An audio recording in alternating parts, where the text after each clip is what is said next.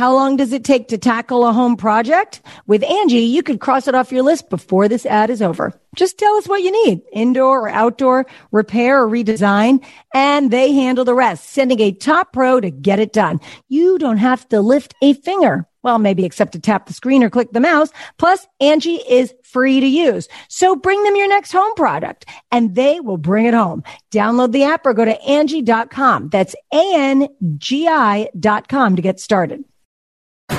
You are now tuned in to Hollywood Wayz with Doug and Breezy. Oh, hey Ted.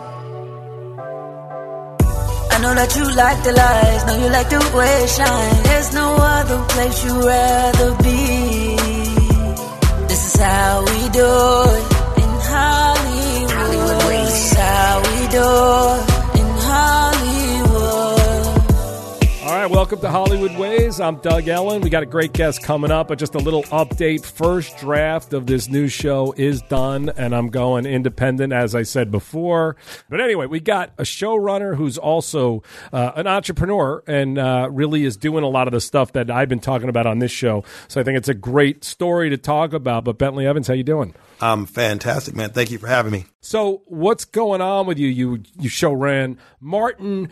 I just found out we're in one of my favorite movies of all time, The Hollywood Shuffle, the Robert Townsend, and I guess Keenan did too, which I knew Keenan was in it. I didn't know he wrote the script as well. But tell me how you got started in this business. You're from Oakland, and what was the beginning of it? Well, I'm born in the Bay. I'm raised in L.A. I did all my school time right here in L.A. and never really had a desire to do anything other than this. I thought maybe I wanted to be in real estate, following in the footsteps of my dad, but wasn't in the cards. I do a lot of kids, Todd Bridges. Remember him from Different Strokes? Of course I do, yeah. Wait, what do you do with Todd Bridges? Well, he grew up in my neighborhood, so it was like, you know, seeing him on TV and seeing this rise with him and Gary Coleman, you know, you kind of wanted to do that. And I had another friend that was in the Die Hard movie, this kid named DeVorier White, and he was the limo driver. He was the limo driver. You got it. And he was like one of my best friends in school. So Argyle, that's right, on head of the class. And I never wanted to, tell him that I wanted to be in the business because you didn't want to rain on his parade or you would have stopped getting the invites. Right. So, but I really secretly wanted to be in the business my whole time in high school and stuff. And so after high school, I did the junior college tour. So I went from West LA to Santa Monica to El Camino. And it was like, okay, this college shit's not working out for me, man. It's just not going to work. And so a friend of mine introduced me to Robert Townsend just on a whim and said, man, we should be actors, man. We should get in show business. And I was like, actors? That don't even sound right. Well, that sounds corny. How the heck where do you sign up for acting? So you're not doing theater, you're not writing in high school, nothing. No, man. My sister was like the theater person, and I thought it was corny, and it was like, nah, I'm not doing that. But I really wanted to do it, but just too ashamed or embarrassed to, put my ego aside and do it. And so, but once I met Robert, I set foot on the set of Hollywood Shuffle. We were shooting not far from here. And when I walked on the set, I knew that I had to do this with this type of environment for the rest of my life. And Robert handed me the script. Now, as stupid as it sounds, he hands me the script to Hollywood Shuffle. He says, read it from cover to cover. In front of him. That's what I do. I just made Kevin Connolly read my script in front of me. So. That's right. Kevin, read the script, man. So I read this thing from cover to cover. Robert's like, what do you think? I said, wow, you put these words on the paper? And he goes, yeah, that's writing. And I was like, that's what I want to do. He goes, slow down, buddy. It's a lot that you have to do before you can just do that. What you should just do is continue to help me out as a PA in a sense, and I'll show you the ropes. And basically, I spent 2 years with Robert, never got a paycheck. I did everything they asked me to do. But that's unbelievable to get involved with someone who's going to do something that good. And again, let's talk Hollywood Shuffle, which we've mentioned on this podcast a couple of times, which, like I said, independent movie. I think it cost $100,000 and made Robert Townsend's career and got all of them, Keenan and David Allen Greer and others, rolling after that movie. Absolutely. But when you read it, obviously it was making a statement that's pretty relevant today as well about the parts and the availability to roles for African American actors. So when you were reading it, were you like, oh, this is something more than just a funny comedy, or what did you think? No, because I was too young to really understand the statement that it was making. I just thought it was funny. Now, of course, watching it afterwards, of course, you saw it on the big screen, and you realize, wow, this is a statement. But when we're making it, it was just a lot of fun. It was like trying to find myself. What am I going to do with my life? And so, no, I didn't look at it, from the intellectual side of it. I looked at it from a comedic side, and going back and seeing it years later, I do realize what was happening. Now, once we finished and I started furthering my career as an actor, then I saw the relevance of the film. Right. Yeah. I mean, everybody who hasn't seen this movie, you need to watch it immediately. And I've said it before. So we rent this movie in college at the time when, if you don't bring your VHS tape back, remember they would fine you like $1,000. Yes. And I swear to you, I used to get high every night in college and watch this movie for probably 100 days in a row. I knew every single line of it. And to find out that you were one of the killer pimps in that scene is pretty wild now. But everybody should check this movie out. But your introduction to Hollywood, which is amazing, you meet Robert Townsend. I didn't get that lucky when I started. And he starts really letting you into the whole process and the whole thing, how it goes. Yeah, because it was an independent film, so there were no rules, there was no studio, there was nobody to tell him what to do. So he kind of just did it his own way. So had it been a studio film, there's no way I would have got the keys to the castle to see the behind the scenes. I mean, literally, I was taking the tape rolls, the film rolls, and taking them to have them developed in the middle of the night. And they're telling me, you better get there. And you call me when you get there from a payphone and let me know. Yeah, don't lose that. All that stuff. So that's awesome. Yeah, I was doing all of that stuff. And I mean, we had no permits to shoot the movie. We're standing on corners with walkie-talkies, letting them know when police cars are coming and stuff, and shut it down. It's a college film. That's what we're saying. So it was a lot of fun. And do you realize you're working with, Keenan, David Allen, I forget who else is in it. I mean, these are some of the great comedy guys of the next 20, 30 years that follow. Did you realize how good they were at the time? Well, you knew they were good, but you didn't know who they were. We didn't know who Damon Wayans was yet. We didn't know who John Witherspoon was, other than the fact that we had seen him on the Richard Pryor show years prior to that. But we still didn't know the magnitude of the actors and actresses we were working with on that show. And so many of them, Paul Mooney, they've gone on to do big, big, big things in their careers. So no, it was just a lot of fun and very funny people. But while we were making it, a lot of them were doing stand-up at this little place we used to go to called the Comedy Act Theater, where Robin Harris, where his career was spawned from. Wow. So you would see them do their stand-up, but you knew you were a part of something special. Okay, so you do this 2 years with Robert, and then what? What's your next move? The next move was the one good thing that came out of that was Robert said, I never paid you, I couldn't pay you, but I'm going to get you your SAG card. And I knew enough about what a SAG card was to be excited about that. So that was a fair exchange. But then when the movie sold to Samuel Goldwyn Company, all the actors got Taft-Hartley, and we also got, I think I got the biggest check that I had ever seen in my life, which was probably like maybe $2,500 or something like that. And it just blew my mind. I went and bought a car and all kinds of stuff. So, I got to be Keenan's stand-in on I'ma Get You Sucker. Right. And of course, I got a speaking role in the movie that ended up on the editing room floor, but I got a check. And so, I got a chance to do that. And then that kind of sealed my relationship with the Wayans family. And then so Sean and Marlon, they come to town and we become fast friends. And from that point on, I was an honorary Wayans, That's pretty cool. Yeah, and so what are you trying to do? Are you trying to act exclusively, or are you starting to write as well? No, I wanted to write at that point in time, but I was acting because I was always told that this is the way that you get on the sets and you get the scripts and you meet the producers by acting. And then you can parlay that into the whole writing. A real career. Yeah. But here's the thing. I started booking roles, man, as an actor. I'm a gangly looking kid. I'm 18, 19 years old. I'm 6'5". I'm getting every basketball role that I go up for, but I can't play ball. Right. And so, but I'm getting the roles and everything and really starting to make a name for myself around town with the casting directors. And then I end up getting a big audition where I'm screen testing against a guy named Martin Lawrence. And for what? For this show called A Little Bit Strange.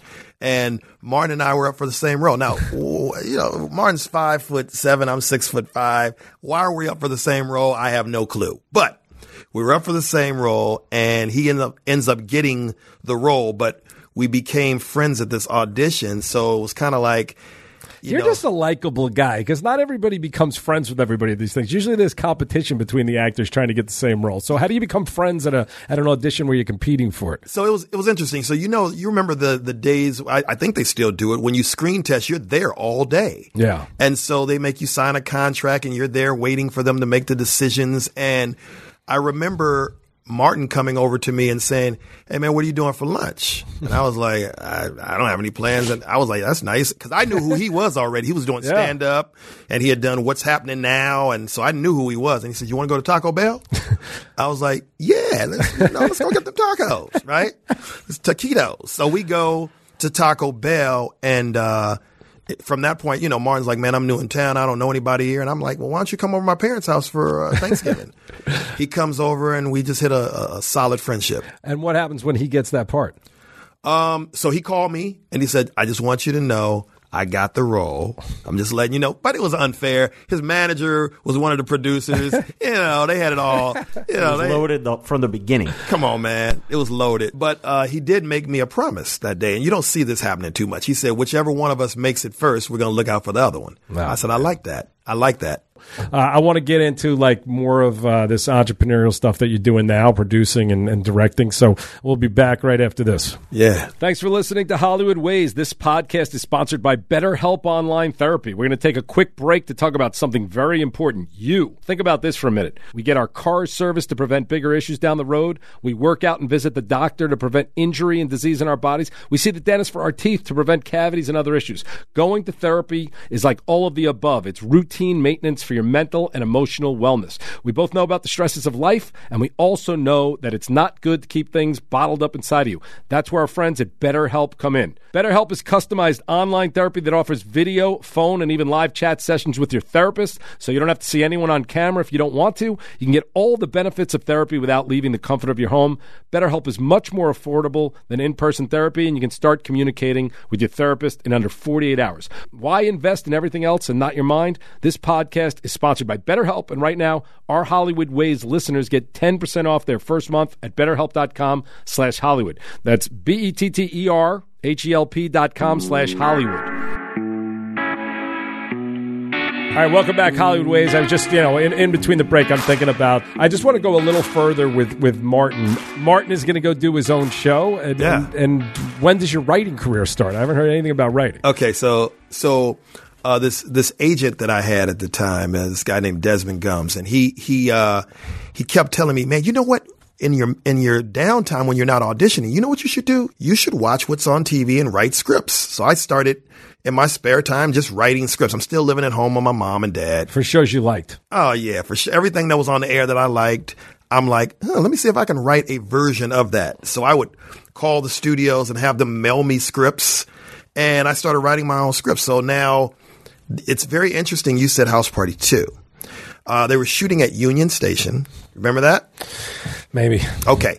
Well, Martin was shooting at Union Station, and the day before he was doing a scene, he and I went to a Clippers game, and that's a faux pas. I'm a Laker fan, but anyway, I digress. We're going to the Clippers game, and on the way, Martin says to me, "Hey man, HBO's talking about doing something with me, with my career.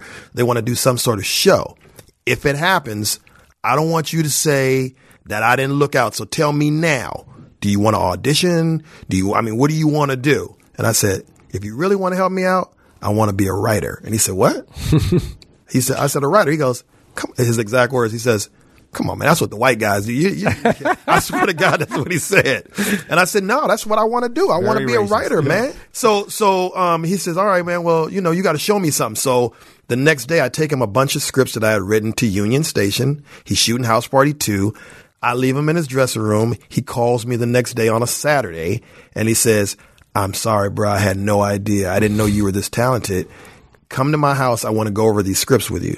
And so that was the beginning. So what else? How else does he help this career get going? Yes. This is Martin Lawrence we're talking about. Yeah, rarely do you hear those great stories about what somebody did for someone else. And I can tell you that, this guy was like an angel in my career. He took it to a level that I could have never gotten to by myself, or it would have taken a long time. What he did was, in the process of them trying to put this Martin show together, which they didn't even have an idea yet, but Martin calls me and says, look, man, I'm going to 20th Century Fox. We're going to be on the lot. You need to come with me to this meeting. So I ride with him to Fox, and, I'm blown away by the offices and everything. It's just, it's a mind, it's crazy. And we get to this office and we go into this room, this office, and there's a secretary. She says, Martin, they're waiting for you. Your friend can wait here outside. So Martin says, what are you talking about? He can wait outside. And I said, hey, man, no, it's cool. Don't worry about it. I'll wait here. He goes, no. What are you talking about? He can't come in. So she says, well, let me get Mr. Albrecht. So she goes in and she gets Chris Albrecht, and he comes to the door. I had never seen him before, and he's got this little sergeant type of attitude. And he goes, Martin, what's up? They're waiting for you. What's going on? He goes, yeah, they said that my friend can't come in. And he goes, yeah, well, he can't. I mean, he's going to sit right here. So Martin says, hey, that, Chris, these exact words. He says, if he doesn't come in this room, I'm not coming in the room. Now, that's just what it is. And so Chris is like, all right, well, bring him in. So now, real entourage there. Right. So now I'm in this room, and it's all these execs. Everybody's got on suits and ties, and there's John Bowman, who actually ultimately created the show, and Martin's manager Topper, and they're all sitting there. And Martin says, yeah, so this is Bentley, and he's going to create my show. And they said, no, that's not how it works here, Martin. He's not going to create your show. So they put me on blast. They were like, so what have you written so far? And I said, well, I got a spec script for Cosby. Keenan's talking about letting me write some sketches on In Living Color. I mean, I got a couple of things, and they were like, yeah, okay. So, but I'm looking at Martin, I'm trying to read him, and he's angry. He's not happy about this at all. So after the introduction to John, and John kind of introduces the idea of what the Martin show could be, Martin's in agreement. Everybody's in agreement. I'm quiet, sitting back. And so we leave. Now, when we're leaving the lot, Martin's not speaking to me the whole time walking to the car. And we get to the car, and I said, hey, man, look, I really appreciate what you did, man, but don't fuck up your opportunity trying to look out for me. And he looked at me, and he poked me in the chest with his finger, and he said, fuck you. Don't ever say nothing like that to me. I'm looking out for you. Don't ever, look at me and say that you don't, because maybe you don't want it. He said, maybe you don't want it. I'm looking out for you, so you go with me. If I say this is what we're doing, you ride with it. And it was a valuable lesson, because I didn't really understand what he was saying until later on. He was basically saying, I'm looking out for you. I'm bringing you along for the ride. Yeah. So, but I think he was also saying, because I think that's what some people mistake, that a friendship can just lead to work. I think he was also saying, I believe in you. You better believe in yourself. And the fact that he was that confident with it when they're bringing all these professional writers in front of him is amazing. Yeah. And I feel the same way. Schwimmer did the same thing. He got to host SNL. He's like, yo, you want to come with me and you'll punch up sketches. Now it went a little different in our meeting, because we got to SNL and I was in the writers' room with them, but nobody was talking to me, and there was no conversation like, no, my guy's writing everything. That didn't happen. But I think the fact is, David believed in me before possibly I even believed in myself, and I think it's the same with you. So it's amazing that Martin was that confident with it. He was, and I had that same experience. He took me to do Saturday Night Live with him, and I went through the whole thing with Sandler and Chris and all of the guys. Dave Chappelle was there as a writer at the time in the writers' room, and so I went through that experience, and some of my sketches actually made it, but that was a tough room with Lorne Michaels. That was a tough room. Yeah, but that's cool though. I mean, I just think it's a great story. And then you got involved with Jamie Foxx too, like at the same time. Yeah. You know what, Jamie? I got a deal over at Warner Brothers while I was doing the Martin show. My agents said, "Hey, we're gonna get you this overall deal." I didn't even know what an overall deal was. I was like, "Oh, great, that sounds good. Overall, great, okay." So they take me on the tour. I go see every studio head in LA, and we landed Warner Brothers, and they said, hey, look, we want to do a deal with you. So they offered me this 2-year deal, and the first person's name I saw on the roster was Jamie Foxx. I had met Jamie a few times, but I knew he was making a name for himself on In Living Color. And I said, that's the guy I want to work with. And they were like, yeah, well, you know what? We already have him with another showrunner. Another white guy. Yeah, exactly. There's a look for somebody else. And I was like, can you just set up a meeting with me? Can I just get a meeting with him? So they set me up with him and his managers. And, you know, I went in the meeting and, you know, I could tell he wasn't feeling me at all. He was so quiet. So I said, hey, I'm not getting the gig, so I'm just going to say whatever the fuck I want to say. And I was like, hey, man, you know what? I do this shit for Martin, man. You know, you're probably not feeling me, man, but, you know, I'm the best that could, you know, the best person, you know, the candidate to write a show for you. But if you don't see that, whatever. And so I leave the meeting and my agent calls me and he said, hey, what happened in that meeting? I said, man, I fucked up. And he goes, no. They want to see you again. Jamie says, come back to Warner Brothers now. So I come back down Barham and I meet Jamie in the parking lot at Warner Brothers. And he's like, hey, man, you said something that was really interesting to me in that meeting. And I said, what was that? He goes, I liked your confidence. And you said something that I couldn't really relate to. I said, what was it? He goes, you said that you didn't grow up poor. You grew up rich. I said, well, you know, I said, I grew up nigger rich, which is black people rich, but that ain't really rich. That's like, you're doing good for black folks, but that's not really good. He said, man, you know, I grew up really, really poor. And I've never really talked to anybody who had your story. You said your father drove Lincoln Continentals and stuff. I said, yeah, man, I don't know that experience. I never lived in the projects. We lived in what they call Black Beverly Hills now. That's where I came up. And he was like, I love that about you, man. I think we can do something together. Wow. And so from that day on, we started developing for Warner Brothers. So your black privilege helped you. See, my black privilege helped me. See, you know what I mean? So, and then did you create that show? Yeah. Wow. Yeah, I created the show with Jamie. I started writing drafts of ideas and everything that I turned in, he hated right away. And then he said, you know, I just want to do something about a hotel. And I said, what else? He goes, you figure that out. And so I just started jotting down ideas and coming up with treatments and synopsises. And finally he says, I like that. Put the characters together. And I put the characters together.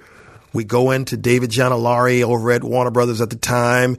And he goes, I love this. Let's take this thing out. So now we take it to ABC, NBC, CBS, the WB, which had just started. ABC makes us the first deal. They said, hey, look, we'll do the show. We'll do a pilot script deal with you. And so WB comes and says, we'll do a guaranteed 6 episodes on air guarantee. And I was like, we got to do that. Jamie's managers, no, we want to be with ABC. And I'm like, no. Let's be the big fish in the small pond over here at the WB. We'll last for 5 years. And that's what happened. And so you work with them for 5 years on this show. Yeah. Do you think, like, I'm working with a guy who's going to be a legend, a guy who can do anything? Or are you like, yeah, he's funny, he's great for this part? Or what are you thinking? I had no idea he'd be who he is today. However, I did know that he was immensely talented. He used to do imitations of everybody. And before he did Ray, he wanted to do Marvin Gaye, and he does a spot-on Marvin Gaye impression. But he ended up doing Ray. But where he really broke out was when he did Any Given Sunday, and I had to create a schedule that would allow him to free up from the show to go do that movie, because Oliver Stone, those stories are crazy. But Oliver Stone was like, no, we don't want you. You're a sitcom star, and we don't want you. So basically I had to help, kind of tailor this schedule to work it out. And we were successful in doing that. So he could get away for a month and go shoot, and then come back and then go shoot. And it worked out for him. And that's what made him a big star Any Given Sunday. Yeah. I mean, and you got Oliver Stone stories behind the scenes of what it was like with him? Oh, yeah. Jamie tells the greatest stories about how he had to audition for the role 6 times. And every time he came in there, Oliver Stone would say, you throw a football like a bitch. You're not getting this role. You're a sitcom star. I don't think you're funny. You're not even good. He just tore him up, he's snorting coke and shit in the meetings and stuff like that. And so, it takes Fox to tell the stories, because he's absolutely the greatest storyteller I've ever met in my life. Yeah, I mean, he's amazing. I watched those videos of him doing 15 different impressions in 30 seconds. It's mind-boggling how talented he is. All right, well, we're going to talk about some of your talents when we come back, and we'll be right back after this. Hollywood this, Hollywood that. Yeah. Let's hear it. Let me ask you a question. How many paid subscriptions do you have right now? And how many of these subscriptions have you forgotten about? I had AOL for almost a decade when I never used it, and I kept paying and paying because it was on my credit card. If you're consistently paying too much money a year in subscription services, it is time for you to try something new. And our friends at Truebill have the answer. Do you know why free trials renew without consent? It's a business scam out to get you. Don't let greedy corporations pocket your money. Download Truebill to take control of your subscriptions. Truebill is the new app that helps you identify and stop paying for subscriptions you don't need, want, or simply forgot about. On average, people save $720 a year on Truebill. Because companies make subscriptions hard to cancel, Truebill makes it incredibly simple. Just link your accounts and Truebill will cancel your unwanted subscription with one tap. Don't fall for subscription scams. Start canceling today at Truebill.com/HollywoodWays. Go right now. Truebill.com/HollywoodWays. It could save you thousands a year. Truebill.com/HollywoodWays. Remember when CBD came out? It was all the rage. We all wanted it to be like cannabis. And it wasn't. It helps with some things, but you don't exactly feel it. Our friends over at CBDX.com felt the same way, so they went all in on Delta 8 THC. Prepare to have your mind blown. All of the goodness at CBDX.com is federally legal form of THC. You will absolutely feel it. They have tasty flower, which is just like the cannabis you know and love. They have strong but discreet vape cartridges, absurdly potent gummies, and even pure concentrates. These will get you stoned. So remember, never drive or operate heavy machinery when using these products, and they will show up as THC on a drug test. Go to CBDX.com. That's 4 letters, CBDX, and use the code HWAYZ. You will get 20% off and a free gift. That's CBDX.com and use HWAYZ. If you live in a state where cannabis is legal, this is a lot easier than going to the dispensary and cheaper than paying all those taxes. If you live in a state where cannabis isn't legal, this is a no-brainer. Forget those sketchy handoffs. Get yourself some gummies or a vape. You will be blown away that this is legal and shipped directly to you. All right, welcome back, Hollywood Wayz and Bentley Evans. So what I really want to talk to you about is, Tyler Perry's built this production studio in Atlanta that's like $1 billion industry, and you're doing this, or we're doing it even before him here. So I want to hear about them. Well, the thing about Tyler, I met Tyler Perry some years ago. He was doing a show at the Kodak Theater. And I had been hearing about this guy out of Atlanta that's doing these black stage plays on the Chitlin circuit, and he's making millions of dollars. And I read that he made $50 million. And so it got my mind thinking. I'm going, whoa, $50 million. What the hell? What am I doing with my life, right? And so Tyler is like, I get an invite to go see him at the Kodak. So I go see this stage play. I'm sitting in the audience and I'm going, this is some bullshit. Now, wait a minute. I'm not knocking what Tyler's doing, but I'm going, it's so simple. And basically it's the Jamie Foxx show. It's a hotel and he's just doing like a college reunion with this character, Madea. Afterwards, I go backstage and I stand in line to meet Tyler Perry. When I walk up to him, I shake his hand. I say, hey, man, I'm Bentley Evans. I just wanted to say hello to you, man, and meet you. And he goes, I know who you are. I said, you know who I am? How do you know me? This is before Instagram and any social media. So I'm like, how do you know me? He goes, I've been following you. I want to be just like you. And I said, well, I just read you made $50 million doing stage play. I'm trying to be like you. Let's switch places. Yes, exactly. He goes, no, but you have something that I don't have, and that's TV. I want the TV. I said, well, you can't just pimp TV like that. That's a whole different thing. And he goes, watch me. So I'm walking away going, this dude's a trip. He's crazy if he thinks he could just walk into TV like that. 6 months later, I'm watching Coming to TBS, Tyler Perry's House of Pain. And I'm going, he fucking did it. How did that happen? Now, that one he did on his own, too, already? Yeah. So basically, he took his own money and he invested in himself. He created these episodes. I believe he shot 10 episodes. And he went to a few different places to kind of shop it around. Wasn't a lot of people interested in it, but he had a deal with Lionsgate for his movies. So he said, hey, look, you guys got to figure out a TV thing or I'm taking my movies somewhere else. So Lionsgate hired Debmar Mercury, a syndication company. They bought that company for Tyler. And then they showed Tyler and Lionsgate how to distribute a show on a syndicated network.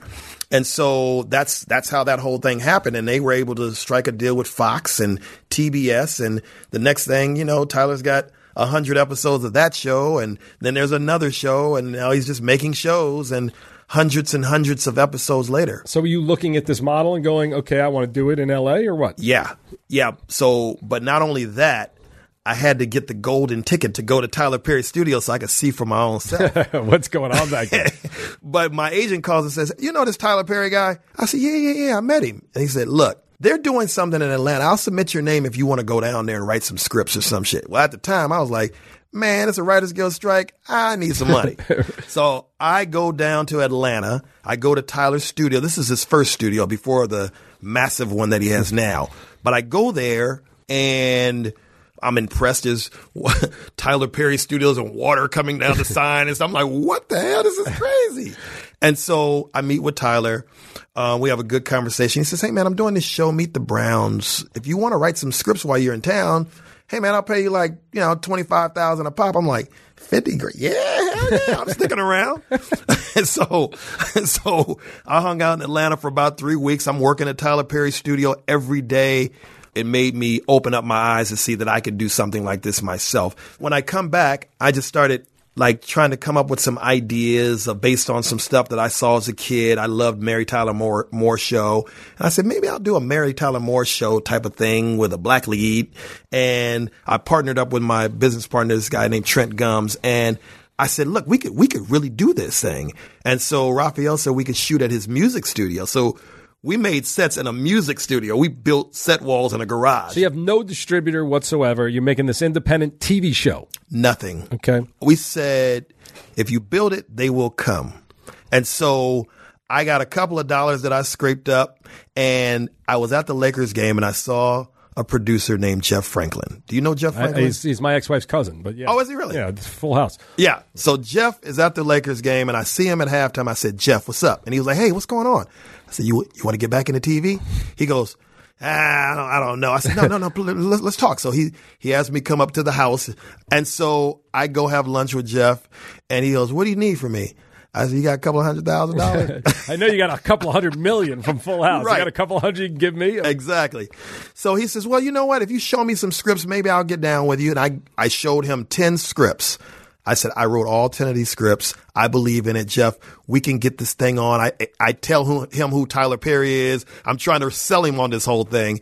He says, well, I don't believe you can do 10 episodes. But if you say that you'll do 4, do your best 4 out of the 10, and I'll give you a couple of $100,000. Wow. He gave me a couple of $100,000. He wired it into my account the next day. I was like, we're rolling, guys. Let's get these sets built. Is it multicam? Multicam. So you shot 4 episodes of this multicam show with no distributor. 4 episodes of this show. And Nia did it? Nia did not do it. So the day that Nia was out, a friend of mine came to me and said, do you know Tatiana Ali from Fresh Prince of Bel-Air? And I was like, I've never met her, but I remember when she was a kid, I used to see her at the set all the time. And so I explained to her what I'm doing. She's a smart chick. She went to Harvard. She's a real sharp one. And she says, I get it. Let's partner on this thing. So I said, cool. So she comes on, and we cast everyone else. And a lot of the people that we cast have gone on to do big things. But Tatiana was with it. So you shoot these 4 shows. Yeah. You were happy with the product? Yeah. I mean, it was probably I was the most proud of those 4 episodes out of anything else I had ever done. After the hundreds of episodes of Martin and Jamie, because the pride was I did it myself. Yeah. And it was like a wake up, like, how the hell, why didn't you think of this before? Yeah. And, cameras are cheap now. And so you could really get that same look. You could achieve the same thing very easily now. And so what do you do with it? What's the first move? I hook up with Byron Allen. You know who Byron Allen is? Yeah, of course.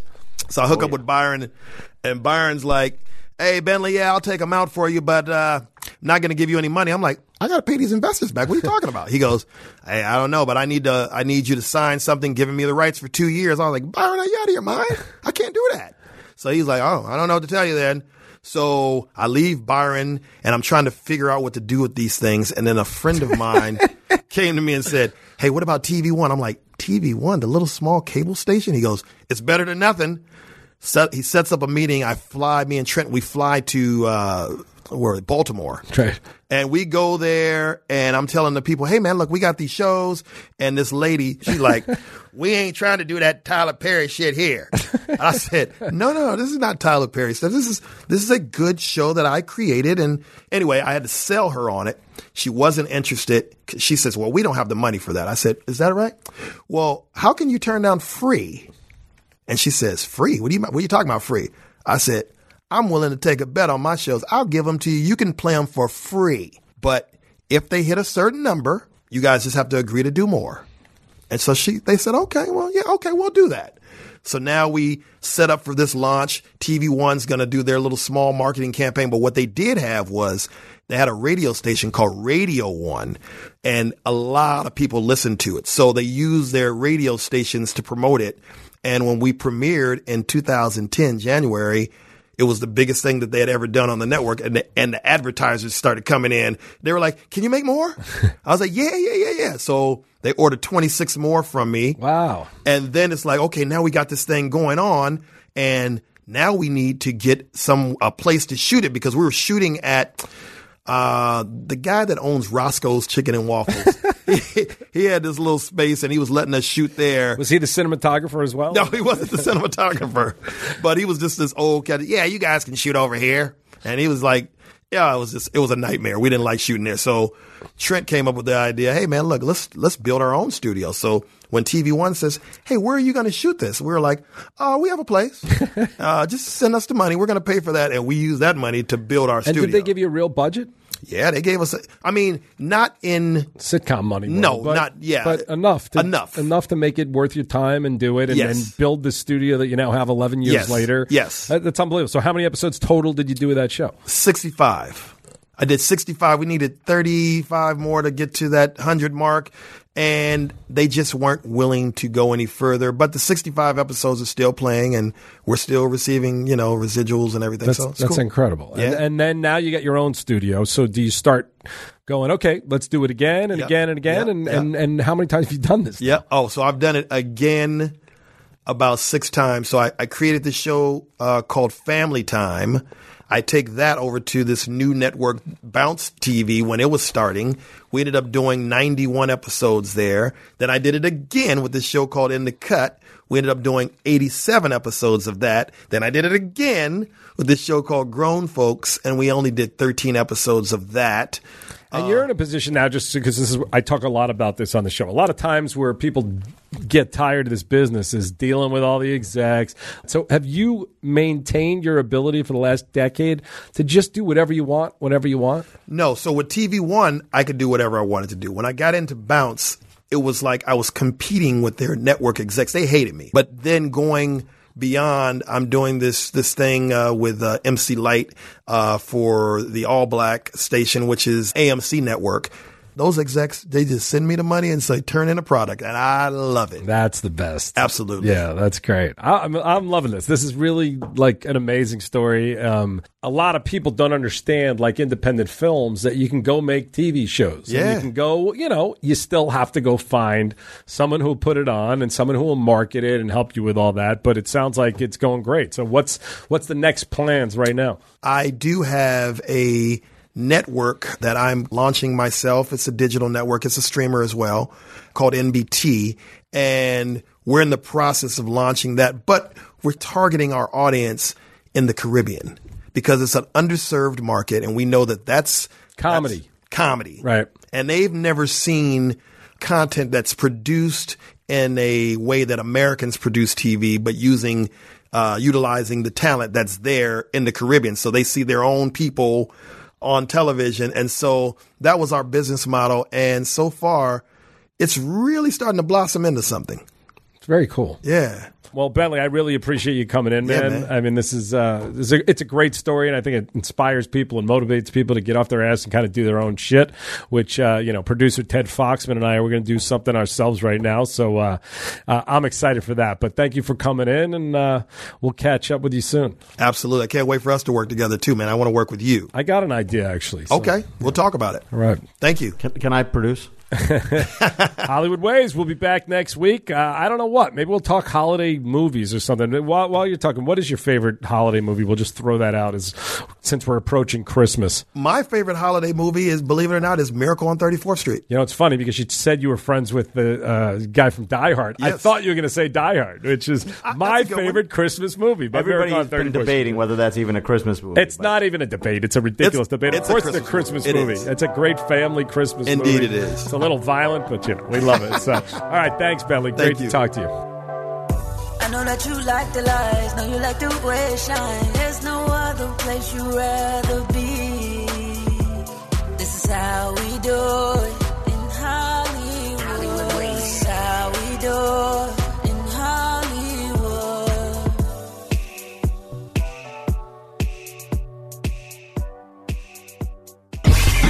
Hey guys, Jay Cutler. Started a new podcast called Uncut with Jay Cutler. Most of you know me from the NFL, some of you have seen me on Instagram, and some of you know me from the reality TV world. Each week I'm taking you along with me as we discuss football, trending topics, and whatever's going on in my life each week. I'm bringing along people that are special in my life. Former teammates, friends, and some new people that I like and respect. That's what you're supposed to do, right? Podcasting. I think I'm doing this right. Can't wait to get started with you. Go subscribe now. Uncut with Jay Cutler, Apple Podcasts, Podcast One, and Spotify, or wherever you get your podcasts. This message is brought to you by Regeneron. If you have diabetes, listen closely because your ears could help your eyes. Excess sugar from diabetes could lead to eye damage and vision loss, even blindness, and you might not even notice it at first. So remember, now is the time to get your eyes checked. Eye care is especially important with diabetes. See a path forward with actions and potential treatment options that may help your eyes and protect against vision loss. Go see an eye care specialist and visit noweyesee.com to take charge of your eyesight. That is NOWEYESEE.com.